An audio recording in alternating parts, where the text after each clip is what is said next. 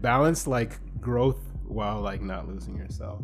Don't let people sway you to like step out of yourself. You do want to grow, but there is a place where you can burn out from trying to like please other people's kind of way of doing things. Yeah. And there is compromise too, but at the same time, not to the point that you lose yourself. Welcome everybody to episode 35 of the Paul and Pals podcast. I'm your host, Wonder Boy Paul.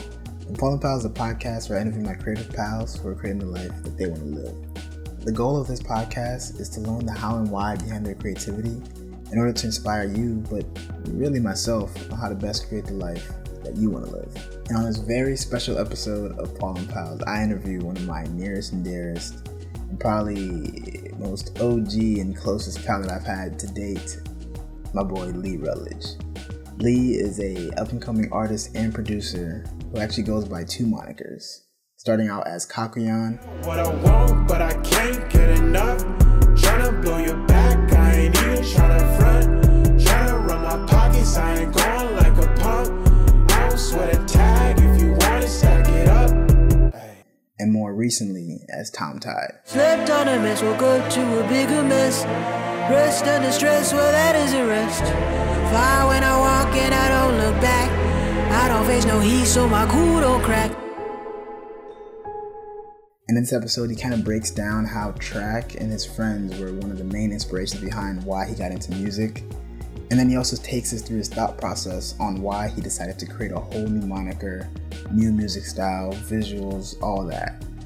And then lastly, he kind of explains why he feels that we should all strive for a balance between growth while remaining true to ourselves. If you're listening to this episode on Apple Podcasts or Spotify or any other podcasting platform, I strongly urge you to turn it off right now and go to YouTube, because this episode was actually recorded in person.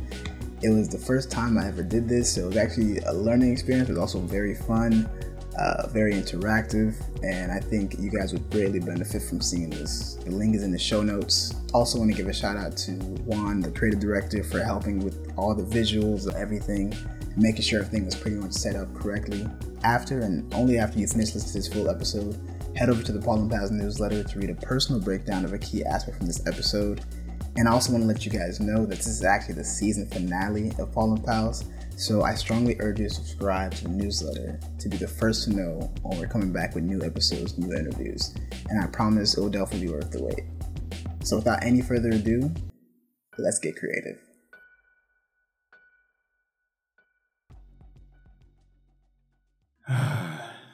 Here comes the stage fright.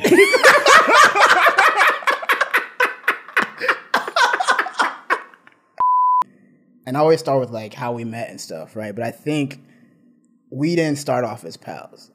So I want you to help me with this story, because when I think about it, I think when we all met before freshman year summer, you were kind of, I think everybody's kind of like, yo, who is this guy, you know? So I want you to give me a little insight of like how it was, how we actually became pals. This is pretty far back, actually. Yeah. I don't even know. You talking about before MSTEM? Yeah, I think, no, it was during MSTEM. During MSTEM. But I think like there was already kind of a friend group, and then I don't know. We kind of came into it, and it was, I feel like it eventually became a thing, but I think there was like that little tension in the beginning. Not really tension, but so I actually was friends with Juan. Yeah. Like, because we did a summer program before that with like engineering stuff. For the viewers who don't know, it's like, so this engineering like program, Juan and I went way back, so we knew each other in high school kind of technically. And then like we were cool at going into the program, and he was honestly better at making friends than I was. Yeah. You know what I'm saying? So I was just like, I'm gonna just like leech off all of his friends. And then I feel like Juan low-key brought like folks together from my perspective.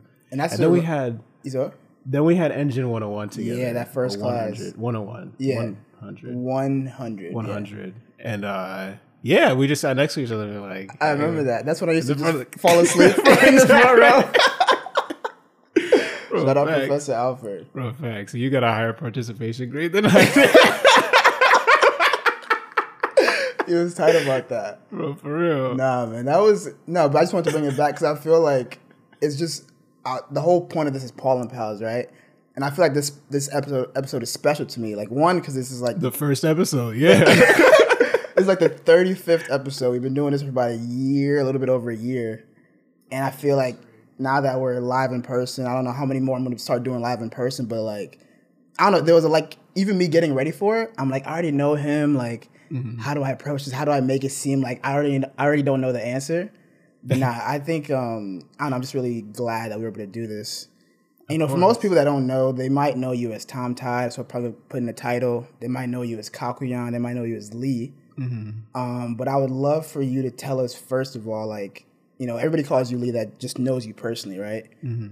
Kind of going back, what was one of the most impactful things of your childhood before you started really getting into the music? Like, what kind of got you ready that made you feel like, okay, music is going to be my thing? Oh, yeah. I don't know. I feel like I was exploring a lot of things. It was like, I was always kind of annoying musically. Like, there was this story that my parents would tell of, like, we would do road trips to like Texas, and like I would just like repeat like the same thing. It's not even like, it wouldn't even be a song. I would just have like a chant or something, and I would like repeat it for like hours. And like, what's an example brother, of a chant? I don't even want to repeat it out loud. You can't say that. But it's like, bleep it up. But like my brother would get like super annoyed, like, because I would just keep doing it on like loop, and it was like, I don't know. I feel like I have like music in my bones, but it wasn't ever like an emphasis. And then I was doing a bunch of sports and stuff like that, jumping around like soccer, basketball, and then like football, and then track. And I think it was like track where I really started to meet like a lot of folks actually, like out of my hometown, like Franklin, Somerset. A lot of people I work with today, like to this day, like we're on the track team. Like we do extra workouts, like, and just all be together. That was like a huge bonding experience. Even the high school workouts too. Like a lot of those folks still in music, and like just a super tight I group see. of folks. So were they the ones that got you into music, or was there music in your family? Like, was that a part of it or no? Oh, kind of. I mean, my dad was like, I feel like he's a real like storyteller just in general, and so like, he's almost like a historian. Like he would tell me like, oh, this like Prince, like the Minneapolis sound, and like and go through a bunch of artists and like that type of thing, and just got like the Philadelphia sound, and like, you know what I'm saying, and like he would just school me and all this stuff. So I was kind of like had that appreciation for this older stuff. Like in addition to on these road trips, like he would just be playing like what he was rocking to, like, and so even Erykah Badu, I revisited that recently over the pandemic, and I was like, I get this in a different way now. Yeah. Like she's just like otherworldly swag, like she's fire. Yeah. But I think that's always kind of been around. And there's, I mean, I'm sure, I think both grandmothers, or my mother's mother, she played like harp, she like super musical, you know what I'm saying? So like, shout out Miss Lois. And then, she's like, I always had that kind of growing up as well.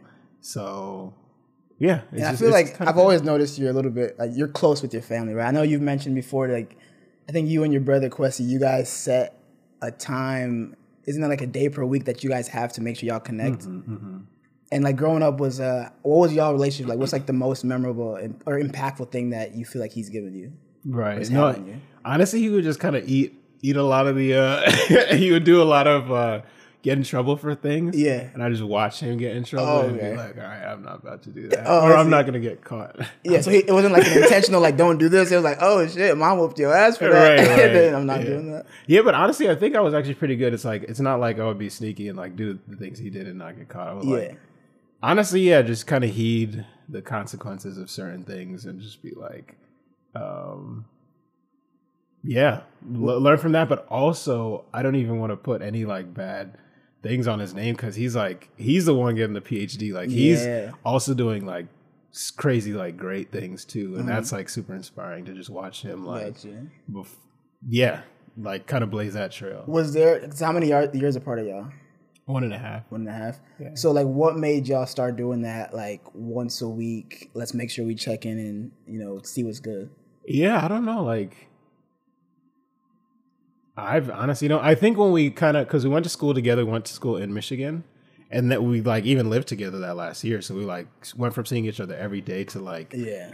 I went to California, he's still in Michigan, and it's like just being intentional about keeping in touch, you know, like, and you don't run out of stuff to say, you know, like the more you talk to somebody. In fact, I feel like you get more things to say. So it's definitely kept us close. And I say that because I think I'm trying to be, because me and my brother, like, we're 6 years apart. So, I mean, we've always been good, but I think it wasn't until, I don't know, maybe in the past year, I don't know, maybe because of the pandemic or just me being out here in, like, Houston and stuff, I feel like I've seen the effect of, like, checking in, like, intentionally. Because sometimes it might be text, but now it's like, yo, let me make sure I try to FaceTime him once in a while just to see what's going on.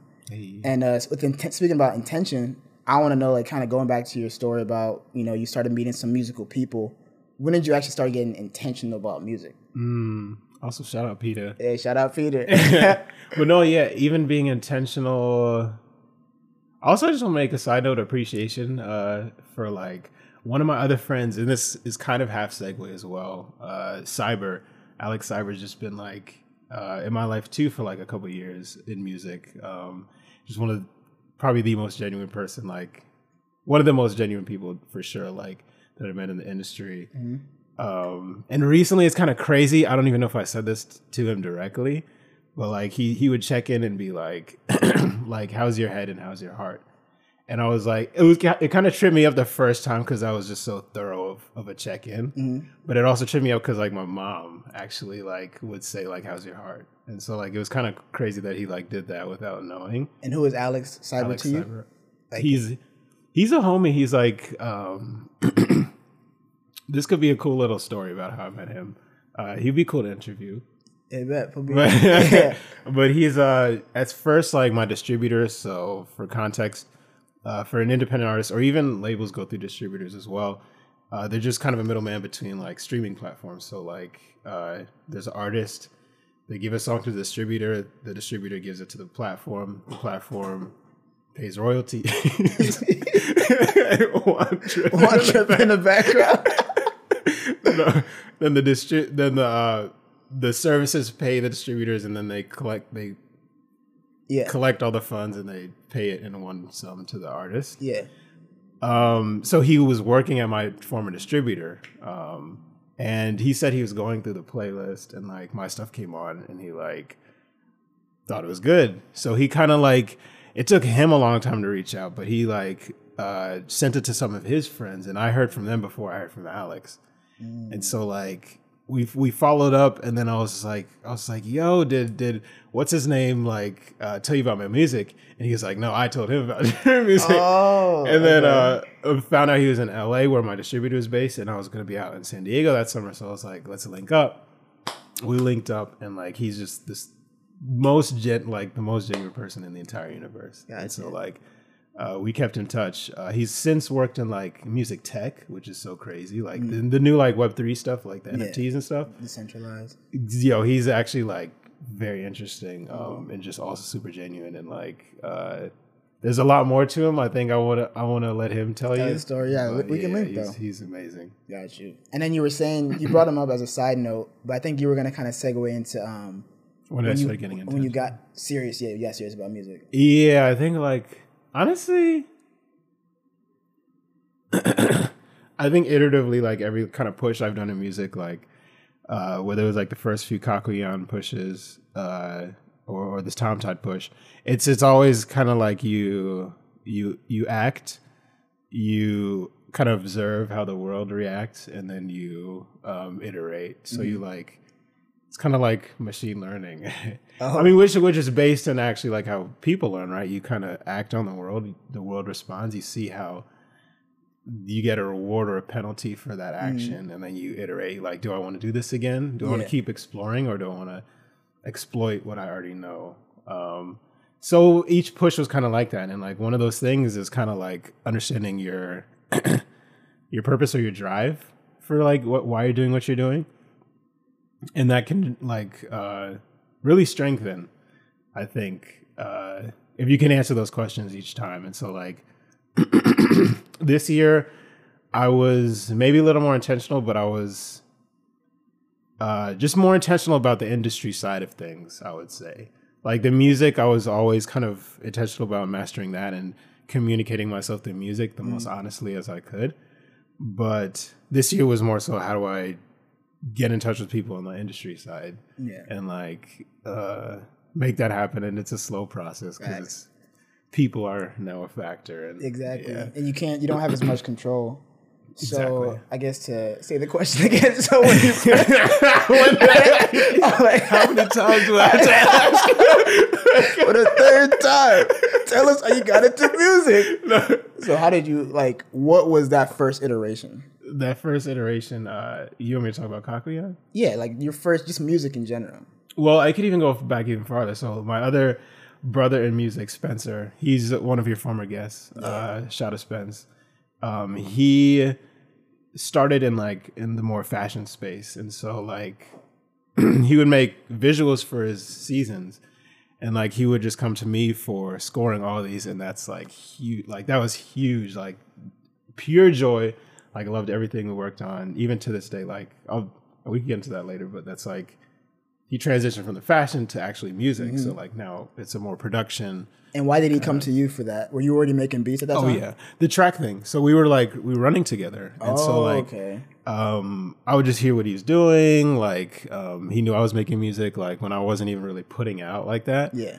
And so he was just like, "We got to get you like on this stuff." And so that was like first iteration. It was like Lee KT was like the moniker back then, which made use of my government name, and then KT, my initials, Kakuyan and Thomas, which are my two monikers, Kakuyan and Tom Tide. And so that was the first like production moniker, and then like you can't find anything online, so don't try to find it. But except, again, I'm not even gonna say that. But basically that segued into like me as an actual artist. I'm skipping a ton of details, but Kakuyan was my first like project putting my voice behind a record, and that was in 2017, right after his debut project Upfall, which was at like the end of 2016. Yeah And I remember that. You told me about that. And I think it's funny because I think I remember you. I knew you were doing music at that time, but I don't think I was like looking into it seriously, or I was like saying, "Yo, let me hear what you're working on." But I knew you were doing that, right? But it wasn't until you had told me about Upfall with Shada, and then you had told me like, "Oh, I produced some of these tracks," and I'm like, "Okay." And at that time, I remember playing that album, like, "Yo, like this shit slap." And then when you finally dropped your stuff, I think it made like there's something about that validation when you've seen somebody actually do something, because somebody could tell you like, I'm doing music, I'm doing that, but it's not till you hear it and you're like, oh, okay, that kind of hits different. And I remember hearing Upfall. I can't remember the 2 or 3 different tracks you produced on, but I'm like, okay, like that's when I knew like you were serious, right? And I'm kind of curious for you, like even though Shada kind of gave you that, yo, you should definitely start doing this, was there a point where you were still seeing it more as a hobby, or was there like a switch of like you got that validation, that trust from other people, and you're like, okay, let me actually pursue this for real?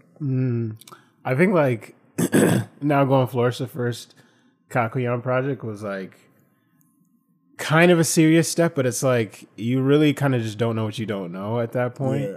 So I just put the music out, and I didn't even realize how little or non-existent promotion I was doing around the record, and how far it traveled off of word of mouth. It was actually nuts to look back. And like I did nothing on a promotional standpoint, and it went up. It seriously did. Like when I look back, it's like it didn't go crazy, but for me to not really push it at all, it really did like do very well.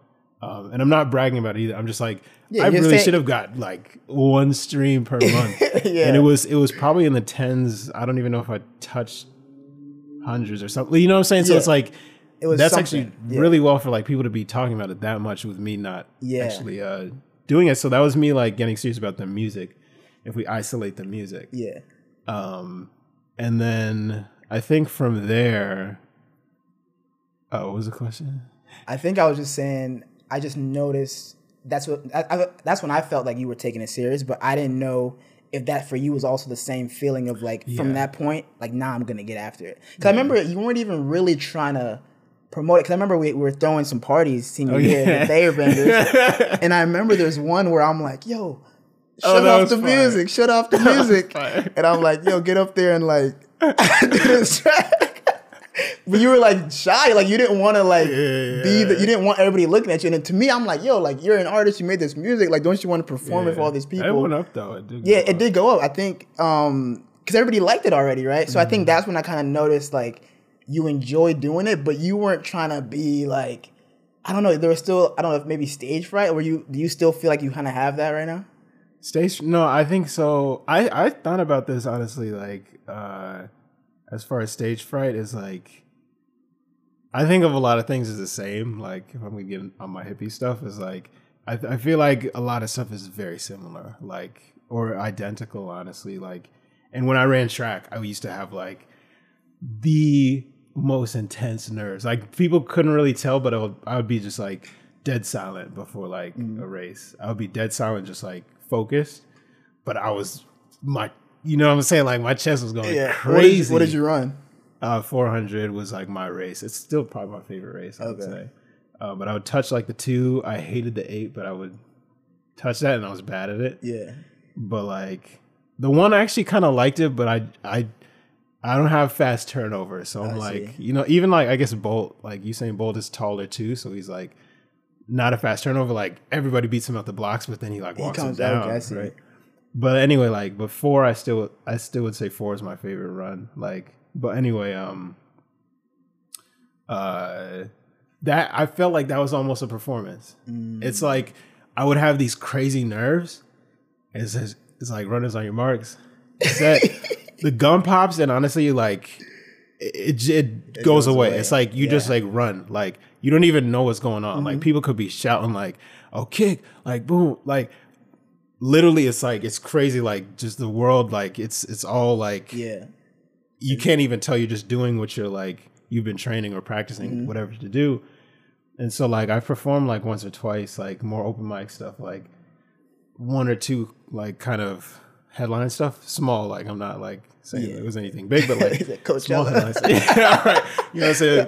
Couple like stadium venues. You know what I'm saying? Like no, but like and it's the same feeling. It's the same. It was like in the green room, just nerves, like you know, it's like you're not gonna. I'm not performing my best, or whatever. You get up on stage and it's like just tunnel vision. And I relate to that because I know, you know, I used to do this on IG Lives probably for the first, I don't know, maybe first 10, 11 episodes, and like I will be so nervous because it's live and I'm getting ready. But the moment I pressed like live or whatever, and people started joining, I actually felt better, which is weird because it's kind of like you enjoy the moment, and maybe the prep is a lot because you don't know what's going to happen. But once you're actually in it, that's when you're like, oh, this is my bag, right? And you know, you've mentioned like your first project, you know, now going Flourish, and then most people might know you that are joining, maybe knowing you as Tom Tide now. And it's funny because I actually listened to both these projects the other day, and I was like, it's just crazy to see the difference in your artistry. And because I see like now going Flourish, you were really trying to. I feel like you were rapping more, and I was hearing your voice, your true voice more. And then now it's a little bit, you know, it's a little bit different. What was kind of the intention behind going by a whole new moniker, kind of being a little bit secretive, and then basically all different types of music? Right. I think, I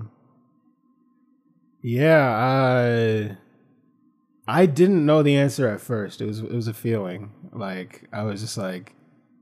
Well, if you had asked me when I first started Tom Tide, it would have been like, I have too big of plans for Kakuyan, and like, I need to do something right now. Like, and so Tom Tide was honestly, I hit up Dom. I was just like, let me just do like beat like every 2 weeks, just put out a beat, like no vocals and no nothing, like because I had a bunch of beats that like nobody was recording over, nobody like wanted, but I was like. These are literally my favorite beats. Dang, like they said these beats trash? Right, exactly. I don't want this. Beats trash. No. And so I was like, I want these out. I really want these out. And so it started really small. And then me and Dom just like are just a problem creatively going back and forth. And it just kept getting bigger and bigger and bigger. I think at one point I was just like talking about the mural. That was one of the earlier ideas. And then I was telling about the episodic form of the release, and it was still just beats. And then he was like, just for understanding, he was like, oh, like a TV show. And I was like, yeah, like a TV show. And then we finished the call, we hung up, and then I was like, TV show. And then, like, you know what I'm saying? I'm sitting on that. I'm like, no. And then I called him back another day. I was like, bro, we gotta double down on this TV show thing. Like, and it just grew until like the actual vocals being on the track, actually writing about stuff. The pandemic hit, and like there was so much to talk about. Like that first season just wrote itself. It came together so quickly. Yeah, and like, I mean, just throughout my whole career, some of these songs are probably 7-8 years old, like, and so it's, I mean, the production, like the beats, and so like, so you didn't change them at all a little bit when you started making them out, or you kind of kept what you had originally? No, like for example, I'm trying to like be true to like what I did bring some up to 2021, like add some layers, this, that, and the other, but I think the least touched like song was probably like Flower Field. Like that was from high school. I don't even have the original session. Like, oh, you just had the beat. I just had the beat. So like Flower Field, I just had the beat. I took that. And Days Since is also from high school. Like, so yeah, probably 8-10 years old or something. That's like crazy. That. Like, and I physically cannot like revisit that song because it's just like the instrumental. And so, yeah, I was experimenting. Like I was listening to a lot of indie rock, like classical stuff, like what's it called? Of Dreams.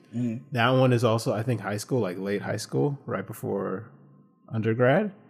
I was listening to all this stuff and just like fully going in. Shout out to Pierre. Artist name is Seth Pierre. He's insane. Like musical mentor.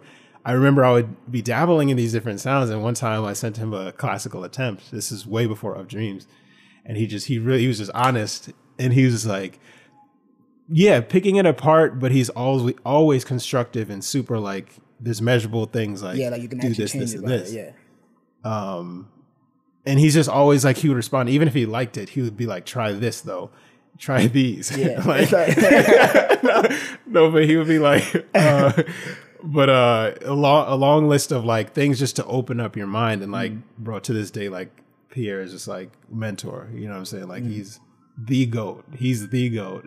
I don't know. He's crazy. And I think what I was just thought about as you were saying that, you said that you originally were going to just do them every 2 weeks, and initially just beats, right? What was the inspiration between I want to just start making music and just drop it every 2 weeks? Was there like a goal? Sorry. So like you said initially, like your idea for Tom Towers, because you didn't want to do everything under Caprion, right? Yeah. But what was let me make sure I drop these every 2. Was there any inspiration? And do it. Yeah. So I mean, I think I had some data points about like release frequency. I was trying to optimize like a schedule where it's like back in the day with Good Fridays. I mean, Kanye can do that like every single Friday. Yeah. But like for somebody trying to break, it's like every Friday I thought there was a potential that people tune you out, especially like as much volume as I was trying to do. It was like there was a possibility people would just tune me out. And so I thought 2 weeks was a good resting period, and then like I'm pretty quiet on social media, so it's like I drop a song and then I'm gone for like 2 weeks. And then like drop a song and I'm gone. And then press like was honestly pretty supportive for like a no-name artist. Shout out to Rosanna, shout out to Danger Village, Sarah. Like they were super supportive, you know, and took Spotify a little longer. But I mean, towards the end, I think they like started to show a little bit of love. And I think it was part of that frequency. It was just like give people enough like kind of enough that it's there, but not too much to overwhelm them. Exactly. Yeah. And yeah, you do tune stuff out. Like if there's no switch up, like especially after the first 2 seasons, like I feel like I had to introduce the video element because like that really did like just add something different to the routine. I agree, bro. It's funny because I remember when I was first thinking about promo for podcasting, I was like, oh, let me do what everybody does. And with most podcasts, they promote their stuff with waveforms. So what I would do is like, I always ask, what are the words of advice? And then I would make that kind of be the center element of the show. I make a waveform and then I release that waveform. But I'm recording video every single episode. So I don't know what was the inspiration behind it, but I remember just seeing it. I was just like, man, like I like editing. I like cutting videos to make them funny or like surprising or make you learn something. So I'm like, instead of doing the waveform, why don't I just do the video of my actual guests and what they're saying? And it's been funny because I've only done it for the past 4 episodes maybe, but I've seen the difference in reaction and it just looks better, right? So it's like, you like you said earlier, you try something because that's what you know, and then you're like, oh, people like this, people like that. So I definitely think that's probably the way to do it. Hey, shout out you too. I mean, I feel like it's not really seen, but like a lot of these conversations are super helpful for like getting ideas. Just we're both trying. Like you've been going crazy with this podcast. Like we were both trying to do some stuff at the same time. Like that was in different spaces, but like a lot of overlap. And like you definitely directly gave me ideas for like kind of how to creatively market certain things or present them. So like, I mean, it's funny you say that because I'm like, I don't know what the hell I'm doing. I don't either. I think that's the fun part. I think I remember we had a conversation one time when we were both feeling kind of like, we felt like we weren't, that's what we always felt. We just come and vent like, man. Can I just call you and vent, bro? This is for the birds, man. This shit sucks, bro. I don't want to be a creative anymore. Right. No, but I remember one of the things that came out of that is that although we kind of felt a little bit down and we're kind of like trying to figure out what to do to really take that next step, I think we both acknowledged that even though it was shitty sometimes, it was still worth doing. And I think that's not even the biggest lesson I've learned. Like, because I've thought about quitting multiple times. Like, just yesterday. So I know. Right now. Right now. I just end the interview. I just like leave. No, but like it's come to me sometimes. But one of the things that kind of keeps me going is like I'll get a text or I'll get email or I'll get like a comment, and it's like you don't know the impact you're having on people's lives, and it's kind of like that's what I wanted to do, was to have an impact. Yeah. And I think sometimes what kind of gets in the way of that is like I look at the numbers too much. I think about when I haven't received a comment, and I recently started seeing a therapist recently, and one of the things, because I told him about the whole how I felt about the podcast, and he asked me like, well, what are you trying to do? And I said, I'm trying to make an impact. And he was like, do you feel like you're making an impact? And I'm like, yeah, I definitely feel like the episodes are good and I get good stuff from my guests. And he's like, oh, okay, then you're doing it. Right. And I'm like, what you mean? He's like, well, if you're waiting on comments, good or bad, or replies or likes, then you're always going to be like wavy. But if you think every time you put something out, you've done something impactful, then that's it. 100%. And that really got to me. I'm like, damn, you're right. I was looking at it from the response from something instead of what I'm putting out. Right. And I'm kind of curious, have you kind of went through that where you're like, damn, this song only got this many streams, but it was so fire when I was making it? Like, have you kind of dealt with that? That's never been the reason that I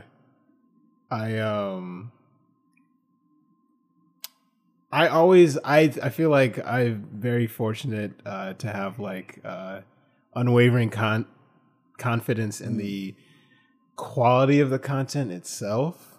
Like I know if it's good, and I feel like it's more so I do have a goal to like get this to a certain level where I can like eat off of it, which is very far from that. But but like it's like broke. Right, I'm deep in the red. Yeah, but it's like I feel like yes, I do have those. That's similar to my kind of goal is to inspire. It's always cool more than the validation that like you've shifted the way somebody thinks or expanded their perspective. Like, because I always appreciate that myself. It just switches things up when you're in kind of a routine and somebody just like literally look at it from like take a step over and see how this like angle on your situation looks. And it's like, you know what I'm saying? Like it's my, I guess, grandmother's cousin up in LA, shout out Osad, was like telling us this anecdote about her, about Miss Lois. We just talked about her, but about her kind of exposing her kids to things outside of like Gary, where they were from, and like taking them to museums and to Chicago and to like just seeing other things. And he was like, the takeaway like that I remember from that story was basically like, if his words were somewhere along the lines of like, if the hood is the only thing you've ever seen, it's easy to think the hood is the world, something like that. So it's like basically, yeah, literally like you could be trying something from like 3 different angles. That's all you've ever been exposed to. If somebody just tells you like 4 or 5 exist, like that can really like change what you even want. You know what I'm saying? Like if you just didn't even know 4 or 5 exist, like 6 and 7 exist too. They didn't know that either. Yeah. So it's also cool to just like have a kind of diverse group of opinions. I forgot kind of why I got on this. Yeah, I was like, as you were talking, I'm like, yo, he's spin, but what did I ask him again? Right. But I think we were talking about how when we felt down, and I was kind of curious, like, how have you kind of dealt with maybe wanting certain responses to your music and maybe not getting it or getting what you want? Yeah, I think that's all I want to do is really, I think people kind of approach things from a certain way. Myself included. I'm not putting that on anybody else and excluding myself. Yeah. I think like one of the things was like the direction of the music industry. You even sent me an article recently about some kind of like very pessimistic things about the future of the industry. And like a lot of things are like, a lot of people view like change as like, oh, this is bad. Like this, my nostalgia lies in this way of doing things. And like, we can't give it up. And like, this is the good way to do things. Yeah. And like this project was kind of bear hugging a lot of the changes that were happening in the industry. Like, people hated the way kind of streaming changed our relationship with music. You know, like we used to own a project and we kind of like had like a book of CDs. You'd flip through it and like find your CD, pop it in, and like probably listen front to back. Yeah. Unless you actually made a physical mixtape or something, like you burnt like just the songs that you liked from multiple albums. But we had this like sense of like ownership, and kind of you had to commit to like this body of work. And now streaming is like, we're just hoeing out. Like we got the whole world of music. Music thought. right. No, but we got like the whole world of music, and we can listen to one song for 10 seconds. We could skip like to the middle and be like, all right, I'm good. Like I'm getting my like $15 worth out of Spotify, whatever it is. Like, and you're just listening to whatever you want, like skimming an entire album. Like this person put 4 years into this album, and you're skimming on a Friday. You skipped trash. No, this album just dropped. It's 12:05. This album sucks. Rough facts. But no, it's like I feel like it did change the relationship with music, but at the same time, I was like, this is just different. And like, how can we optimize this and like change our experience and still get like what we loved from the old ways and like bring it into this current world? Because the world's just going to keep changing. Like maybe we could see a resurgence of a similar structure or relationship with music with with Web3, or I don't know if I'm saying that right. The new stuff, whatever, like maybe they'll reinvent a way to have a similar ownership with music and like, I don't know. But I felt like streaming, I was like, okay, like it's single driven. And like, if you kind of look at incentive mechanism design with like game theory, I do view like a lot of these apps like games, right? So like Spotify, the game of Spotify does optimize singles, right? You, to get into the gory details, like you can pitch one song from a release at a time. And I think they said if you pitch with like a week lead time, you guarantee it's on people's release radars, right? So if I spent like a year putting together 7 songs and I can only pitch one, like, nah, like I'd rather put out a single and pitch the entire body of work, right? And it's so Spotify is incentivizing that indirectly, right? So As in, like, you're saying, like, Spotify wants people to, they care if they have an album, but they just still want only one song to be promoted. you can only pitch one. I mean, I understand kind of why they would do that. It's like you have probably millions of songs coming in like a day. Like the editors are swamped from every angle. Their DMs, Yeah. you know what I'm saying. And these tools, like people will like try to find their way to get a little toenail in the door. So it's like I'm sure they're overwhelmed. I understand why they do it, but it is incentivizing, whether they intended it to or not, to release singles. So you can just maximize how many are we pitching to these editors. And also it is kind of also with that week thing. It's like you probably want to spread them out at least more than a week. So you're not, Right. So with that structure, that kind of also fed into the Tom Tide release schedule. It's like, okay, 2 weeks. Like I don't expect them to like everyone. Yeah. But it's like, let me just optimize all this effort I'm putting in, like get like these songs out. And then also, I loved concept albums. I loved like Good Kid, Mad City. Exactly, I loved, right? There's something behind it, right? I feel like albums that have skits or interludes or like you listen from the top to bottom and it makes sense, I've always enjoyed that. Yeah. And it's funny because, you know, you did this for a year, which by the way, it made me realize how quick the year went. Because I remember when you first told me what you were about to do, and then you were recently like, last single. I'm like, wait, it's been a year? But I say that because I actually was playing it back this week, and I played it from top to bottom. And I think I I knew what you were doing. I knew it was multiple seasons, but I don't know, playing it from top to bottom, I saw how it all flowed. I saw how you knew which season. I'm playing it like in the shower or something, right? So I'm like, I'm hearing this, and I'm like, okay, I kind of know why he changed it. And then I noticed the interludes. Because when you release an interlude as a single, it's kind of like, okay, like, you ain't really giving me much, right? When you go through the album and play, you're like, oh, okay, that was like, I get it, right? And I would love to just understand, like, let's say I'm kind of somebody that wants to start doing music and just art. I would love to know, like, the actual creative process behind your music. You can just focus on the season if that's easier for you. That's too long of an answer. I don't know, like it's just deep. It's like it gets into like honestly philosophy. It's like how do you kind of view the entire world? Like I'm not even like trying to cop out. I can't even answer that. It's like, God, I think there's just so much overlap.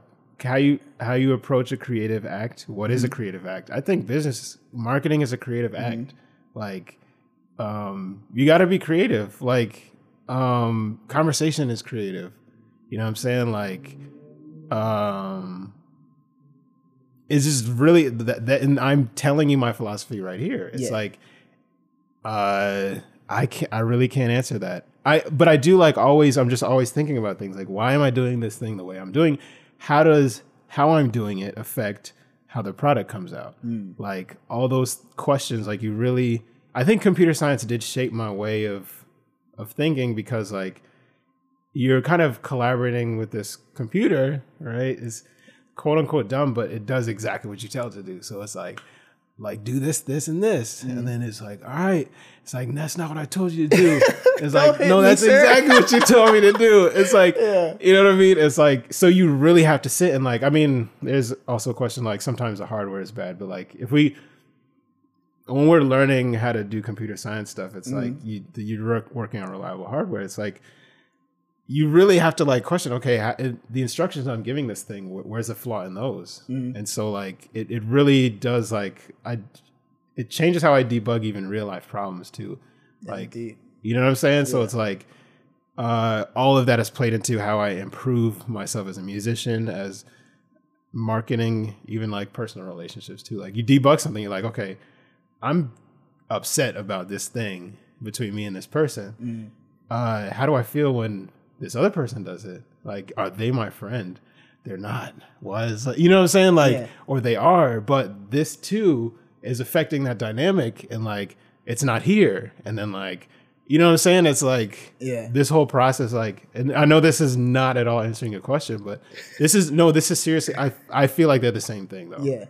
That's just, no, I think illustrates the and you can let me know if I'm on par with like what you would say as the answer too, is like, you're not necessarily like, it's not like a Monday through Friday, I'm gonna get in the studio, I'm gonna write this and that. It seems like a lot of this stuff is kind of coming along. Cause I assume that for all the 4 seasons, you didn't have them all ready, like, to go before the year started. I'm assuming fall, you probably were getting ready for fall at that time, and maybe spring. I don't know if you even recorded it in order. Like, how was that kind of how you were kind of going into it? I recorded like seasons atomically. So like within a season, I recorded them out of order, but then I did record fall all before I recorded winter. I recorded all of winter before I recorded all of spring. Artists are so different. People are so different. Like some people, and this is a beautiful process, but they need to, like you said, Monday through Friday, be in the studio, make a lot of stuff, right? I just know myself, I'm different. Like I can actually marinate on an idea. And I think a lot of times the product will be better. If I know my intention, my purpose for doing this, and it's in the back of my mind for a week while I'm doing other things that are also like stimulating me creatively and just philosophically, whatever. Yeah. Then when I come back to it, it's like, oh, that's it. Like the moment I step away from the studio, like some of the best lines came for like Ocean Breeze, which is one of my bigger songs. Like when I stop like actively just like actually working, that's when it kind of comes to exactly. I just know myself, and like everybody creatively, maybe this could be the answer to your question, is just know yourself. Like, and don't let people sway you to like step out of yourself. Like you do want to grow, but there is a place where you can burn out from trying to like please other people's kind of way of doing things. Yeah. And there is compromise too. That's one of the beauties in collaborating as well. You want to compromise for people, but at the same time, not to the point that you lose yourself. Yeah. You know what I'm saying? That's deep. And it's funny because I always ask like words of advice based on your experience so far. Would you say that's going to be your words of advice in terms of that's kind of like a philosophy that keeps you going? Or do you have something else that you feel has also made a deep impact on how you kind of go about things? I didn't think enough about the words of advice. I guess. I don't know what's one thing that's just that important. Yeah. It's just like, you know, it's just like, I feel like it's an iterative process. Like more than like telling somebody what to do, I think like examples for me are super important. Watching how somebody does something, watching how somebody thinks. Like I feel like more the value than like any one thing I've told people is like, oh, this is how he thinks. Like this is how he puts together ideas. Like, and I feel like I got that from both my mother and my father. It's like, especially my mother, she's like so patient. Like she's so patient and understanding. Like she will listen to you first before she like imposes kind of what she thinks. And so like I feel like I've gotten a combination of like, yeah, my dad's like passion and like this patience too. So it's like and they never explicitly told, my mother never like said the words be patient. Well, maybe she did, but like more so I saw how patient she was and like picked that up. So I don't know if I could say a word of advice more than I think like just observing. I don't know, like. No, it's funny you say that because I always ask that question, and like sometimes I kind of will have something in my head of like, how would I answer that, right? And the thing that always comes to my mind first is nobody will save you. And the reason I say that is because I always realize that you can always complain, you can always submit and say like, oh, I just don't like this, I don't like that, I wish this happened, I wish that happened. But every time I keep learning, like you have to be the one. You have to be the one that says, let me do this, let me fix that. So that's always my thing, is that at the end of the day, you're going to be the person that dictates your life. And it might not even work out, but at least you know that you were the reason. Like just recently, I just moved and I was trying to get my TV mounted. And it was kind of like, I mean, I could have definitely did it myself from the beginning. And I'm like, you know what? Let me have somebody that does this all the time do it. Right. So I hit up TaskRabbit. I'm like, oh, let me sort by the dude that's done the most tasks. 'Cause I'm like, okay, he's going to know how to put a mount up. He's done the most bad jobs. Right? And I'm looking at his reviews, like, how many reviews does he have? Because it's all positive. I'm like, okay, bet. I call my mans up, and you know, the moment like, and I'm like, and I remember asking like, yo, have you ever put this mount up before? Yeah. He's like, yeah. But then he's like, but it's been a while. I'm like, oh man, okay. And I saw the moment I knew that this shit wasn't gonna end well was he started looking at the instructions book mad hard. I'm I'm like, damn, how long is a while, my guy? And it got to the point. Ooh, man.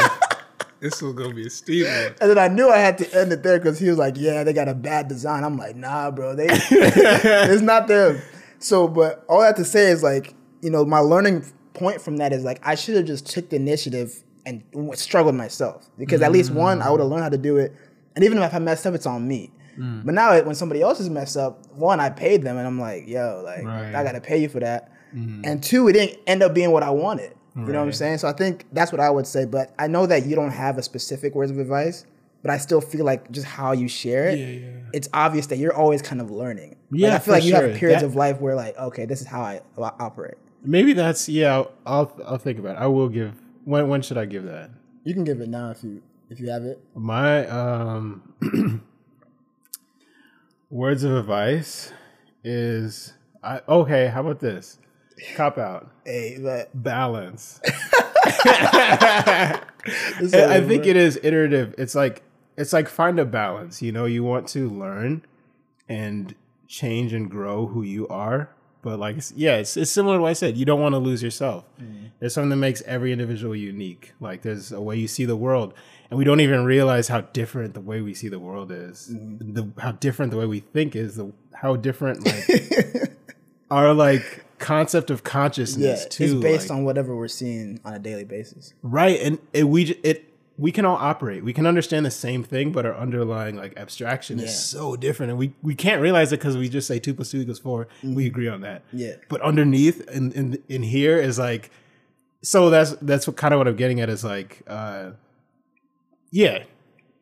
Grow. Yeah. Balance like growth while like not losing yourself, I guess. And it seems like you have a lot of things kind of figured out, especially in terms of like how you go about your music. No. But I would love to know like what's kind of like one main thing that you're kind of like struggling with right now.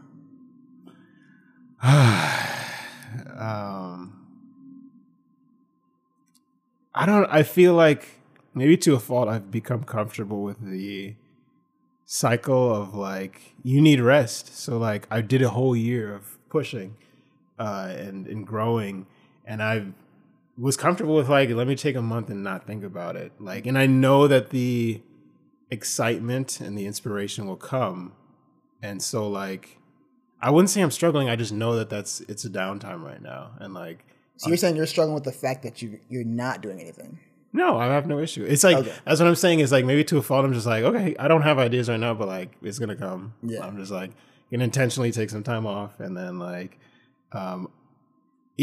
kind of listen to people, talk to people. New people are definitely in my musical life as well.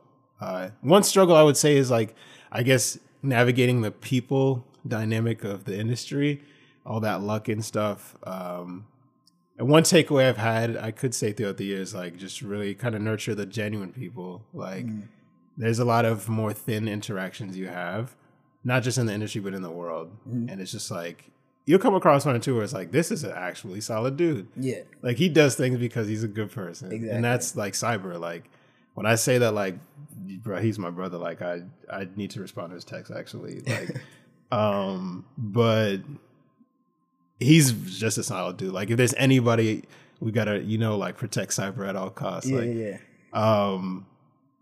There's value in like maintaining different depths of relationships, but like if there's somebody genuine, like really do good by them and just like make sure. I don't know, and I don't mean to single him out either. There's a lot of people like who are super genuine. He's had just like a big impact, super huge impact. Love him. And off that, I don't know if he's going to be your answer, but who would you consider as one of your most creative pals in terms of like that person is constantly inspiring you, or you're always interested to know what they're doing, or like they put out something like, damn, that was fire. Yeah. Can I have to give multiple answers? Can I do that? You can, yeah. 3 max. 3 max? Yeah. All right. It's like, nah. I am sick that I didn't mention Vic until now. 808 Vic, oh my goodness. Nuts. Insane. I am lucky to personally know him. And he introduced me to Shrek Knows Rap, who is, yes, on that list of genuine people, an actual friend, love them both. Are these musicians or industry people? Anybody, like just creative to you, whatever you consider that. And Shrek is super creative. That's when I said like creativity isn't just music. It's like marketing is creative, and what Shrek has done is nuts. Like, and then Spence, of course, is on that list. 3 tops. Yeah. You can't do that. How many you want to say? That's 3. Because that's Shrek, Vic, and like Spence. I'm missing so many that I don't want to like leave out. Don't want to leave out? But I'll let you do 2 more. Now I don't got an answer. All right. You got my bluff. You're like, you're trying to flex. I got mad dudes. Oh, wait, I got to say it? I thought you was ready, too. No. But just, no, there's definitely, like, people who are just, like, but yeah, super creatively inspiring. Pierre has to be on the list. If I mentioned their name in the interview already, for sure. And then, like, there's definitely people I'm not immediately thinking of that are definitely super inspirational. Yeah. Now I started asking that question because I realized like one of the things that I think I was struggling with initially, like when I first moved on to Houston, right? It was kind of like after our senior year, like probably one of our most funnest years. Oh yeah. I realized how often after that I was traveling to like link up with y'all or do some trips. And now that I'm in this space, I want to start doing more podcasting. I want to start getting better. I've realized that I had to start surrounding myself with people that were maybe not always podcasting, but they were familiar with the space because I've just learned so much. Like one person I've been working on, his name's Harry Duran, and he runs a podcast as well called Podcast Junkies. But he's also in the podcasting industry, as in he just knows a lot of things about it. And I remember he interviewed me one time, and from that interview, I feel like I left the interview like, damn, like I loved how you interviewed me. Like I feel like I learned so much about just the little things. Like I'll be curious about how he asked a question or how he started or how he transitioned. Right. And from that, I was kind of like, oh, okay. So I think it's just good to always acknowledge those people because there's just, I don't know, it's kind of like friends. Like you have friends, but sometimes if somebody was to ask you, why is this person your friend? And then you start saying it, you're like, damn, like this person has really made an impact on me. So, yes. And I think it's dope that you have that around you, and that's really what's going to build you up because there's going to be that time where, that's all the people you got. Yeah. Because nobody else, if you ain't popping, if you ain't doing nothing, like you had nobody else. So. No, I love that she said that. Yeah. Thank you. You didn't say me though. I was kind of confused. Like, I was like, I feel like it goes without saying. Like, that's what I'm saying. Like, I was literally about to say. Okay, I'm gonna say it explicitly. But, shout out Paul and Juan too. Like Juan is a day one. Like I said, he's like the glue. Like you know what I'm saying. Like bestie. Juan's a real one. Especially the fact, especially if you listen to this, definitely go watch the YouTube video. It's the first in person. I remember telling him like, I think it would be kind of dope to do this in person. And he's a creative director, so like he literally like everything that you're looking at is all him. You know what I'm saying? Like I was saying like they have entire crews to do what he just did. Like he set up all the lighting and he's like running and monitoring all the cameras. Yeah. He's saying some words I don't know about. He's like, yo, Chandler, ISO. I'm like, okay, bet. Let's do that. Somebody's watching the YouTube like, he did this shit? This shit is trash, bro. But definitely got to always recognize, the creative pals in your life. I think just pals in general. And I think I'm definitely blessed to have y'all. And I think kind of like to wrap up, one thing I do want to say is like, I think I'm so proud of what you've done just in all the years that I've known you. Wow. And I think one of the reasons that I always hit you up to talk because I've always felt like you kind of always understood what I'm going through. You know what I'm saying? Because I always had like visions or whatever. And I'm like, how would Lee approach this? Or has Lee approached before? And even talking to Juan sometimes, I'm kind of like, yo, like I want to do this, but what do you think? And before I think, it's because I always used to be very like, I got to do it. I got to figure it out. But then sometimes you put it in the power of your pals and you realize just how much their strength, their knowledge. So I want to give a big recognition to you because to me, I feel like this is just the beginning. Oh, absolutely. You know what I'm saying? For I feel both like of us. I'm excited to document it now, but I'm definitely going to love in the future when I'm like, okay, yo, like he's kept that same way. So definitely want to give my props to you. But for anybody listening that might not know you that well, that might not understand why I'm interviewing you, like, is there any way what would you recommend? One, they go check out first, and then two, I'd love for you to share your socials and all that stuff. Oh, sure. What to check out first? Yeah. You dropping coasters out here? You nervous? Yeah, I'm just like,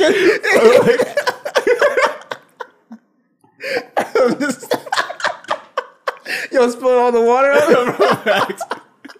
Right at the end of the interview, dropping on the equipment like, oh, no. Probably check out Tom Tide. It's the most recent thing. Any specific song? Just one song. You gotta make it, yeah. If you have one song, I have to say Simmer Down. Okay. Wanna Prove. Yeah. That's my favorite. Hey. Right. I would actually, okay, I'm gonna give my preference too. I think, a couple just came in my head. See, that's what I'm saying. Dang, the it's whole hard, thing. hard. I do like Say That, but Hey. I feel like I go through phases where like sometimes I want to hear this song. No, Take Two. I'm gonna say Take Two. Take Two is definitely my favorite song. Hey. So yeah, definitely if y'all listening, definitely go check that out. But where would you want people to follow you at, support you at, hit you up at? Like what are your socials? Oh yeah, so Kakuyan is still active. That's gonna be the next like project that comes out. That's at Kakuyan1 on Instagram. And then Tom Tide is THOMTIDE on all platforms. Bet. And what is like something that you're looking forward to? Like, what do you think is next for you right now? I know you mentioned you're taking a break, but can you give us a tease of like an idea that you're thinking about? I would say what's next? I'm still kind of figuring that out. I'm working with I want to get some stuff with 808 Vic. Like he's I've been putting it off for too long. He sent me the craziest thing. I think it's time for us to kind of work on that. But yeah, I mean, same people who've been working on my stuff already. I'm going to put out a new project, hopefully like maybe next year or something, like mid to late next year. I didn't even want to put the timeline out. I didn't even want to put the timeline out because I really haven't put it together. Yeah. So like we haven't put it together a schedule of how to record and all that stuff. But yeah, that's the long-winded answer. But no, for sure. But thank you once again for allowing to trust me to do this. I know it's like the first run, but I think I definitely enjoyed it. And to anybody listening, always remember to stay creative. Peace. Bye. Thank you guys for tuning in to that creative conversation. I hope it was able to inspire you. And if you'd like to continue getting inspired, there's actually 3 main ways you guys can do that. 1, you guys actually watch all the YouTube videos. That's the full-length episodes and also clips, just to get a little preview about what each episode might be about. 2, you guys can actually listen on all podcasting platforms, which is Apple Podcasts and Spotify, or wherever you happen to listen to podcasts. Please feel free to leave a rating or review, just to help me out and also get the word of mouth out there. 3, you guys can actually subscribe to the Paul and Pals newsletter, which is basically a written summary of each episode in addition to my takeaway, so that I kind of give what the episode made me think about, what I got from it, link in the description and show notes. But without further ado, always remember to stay creative.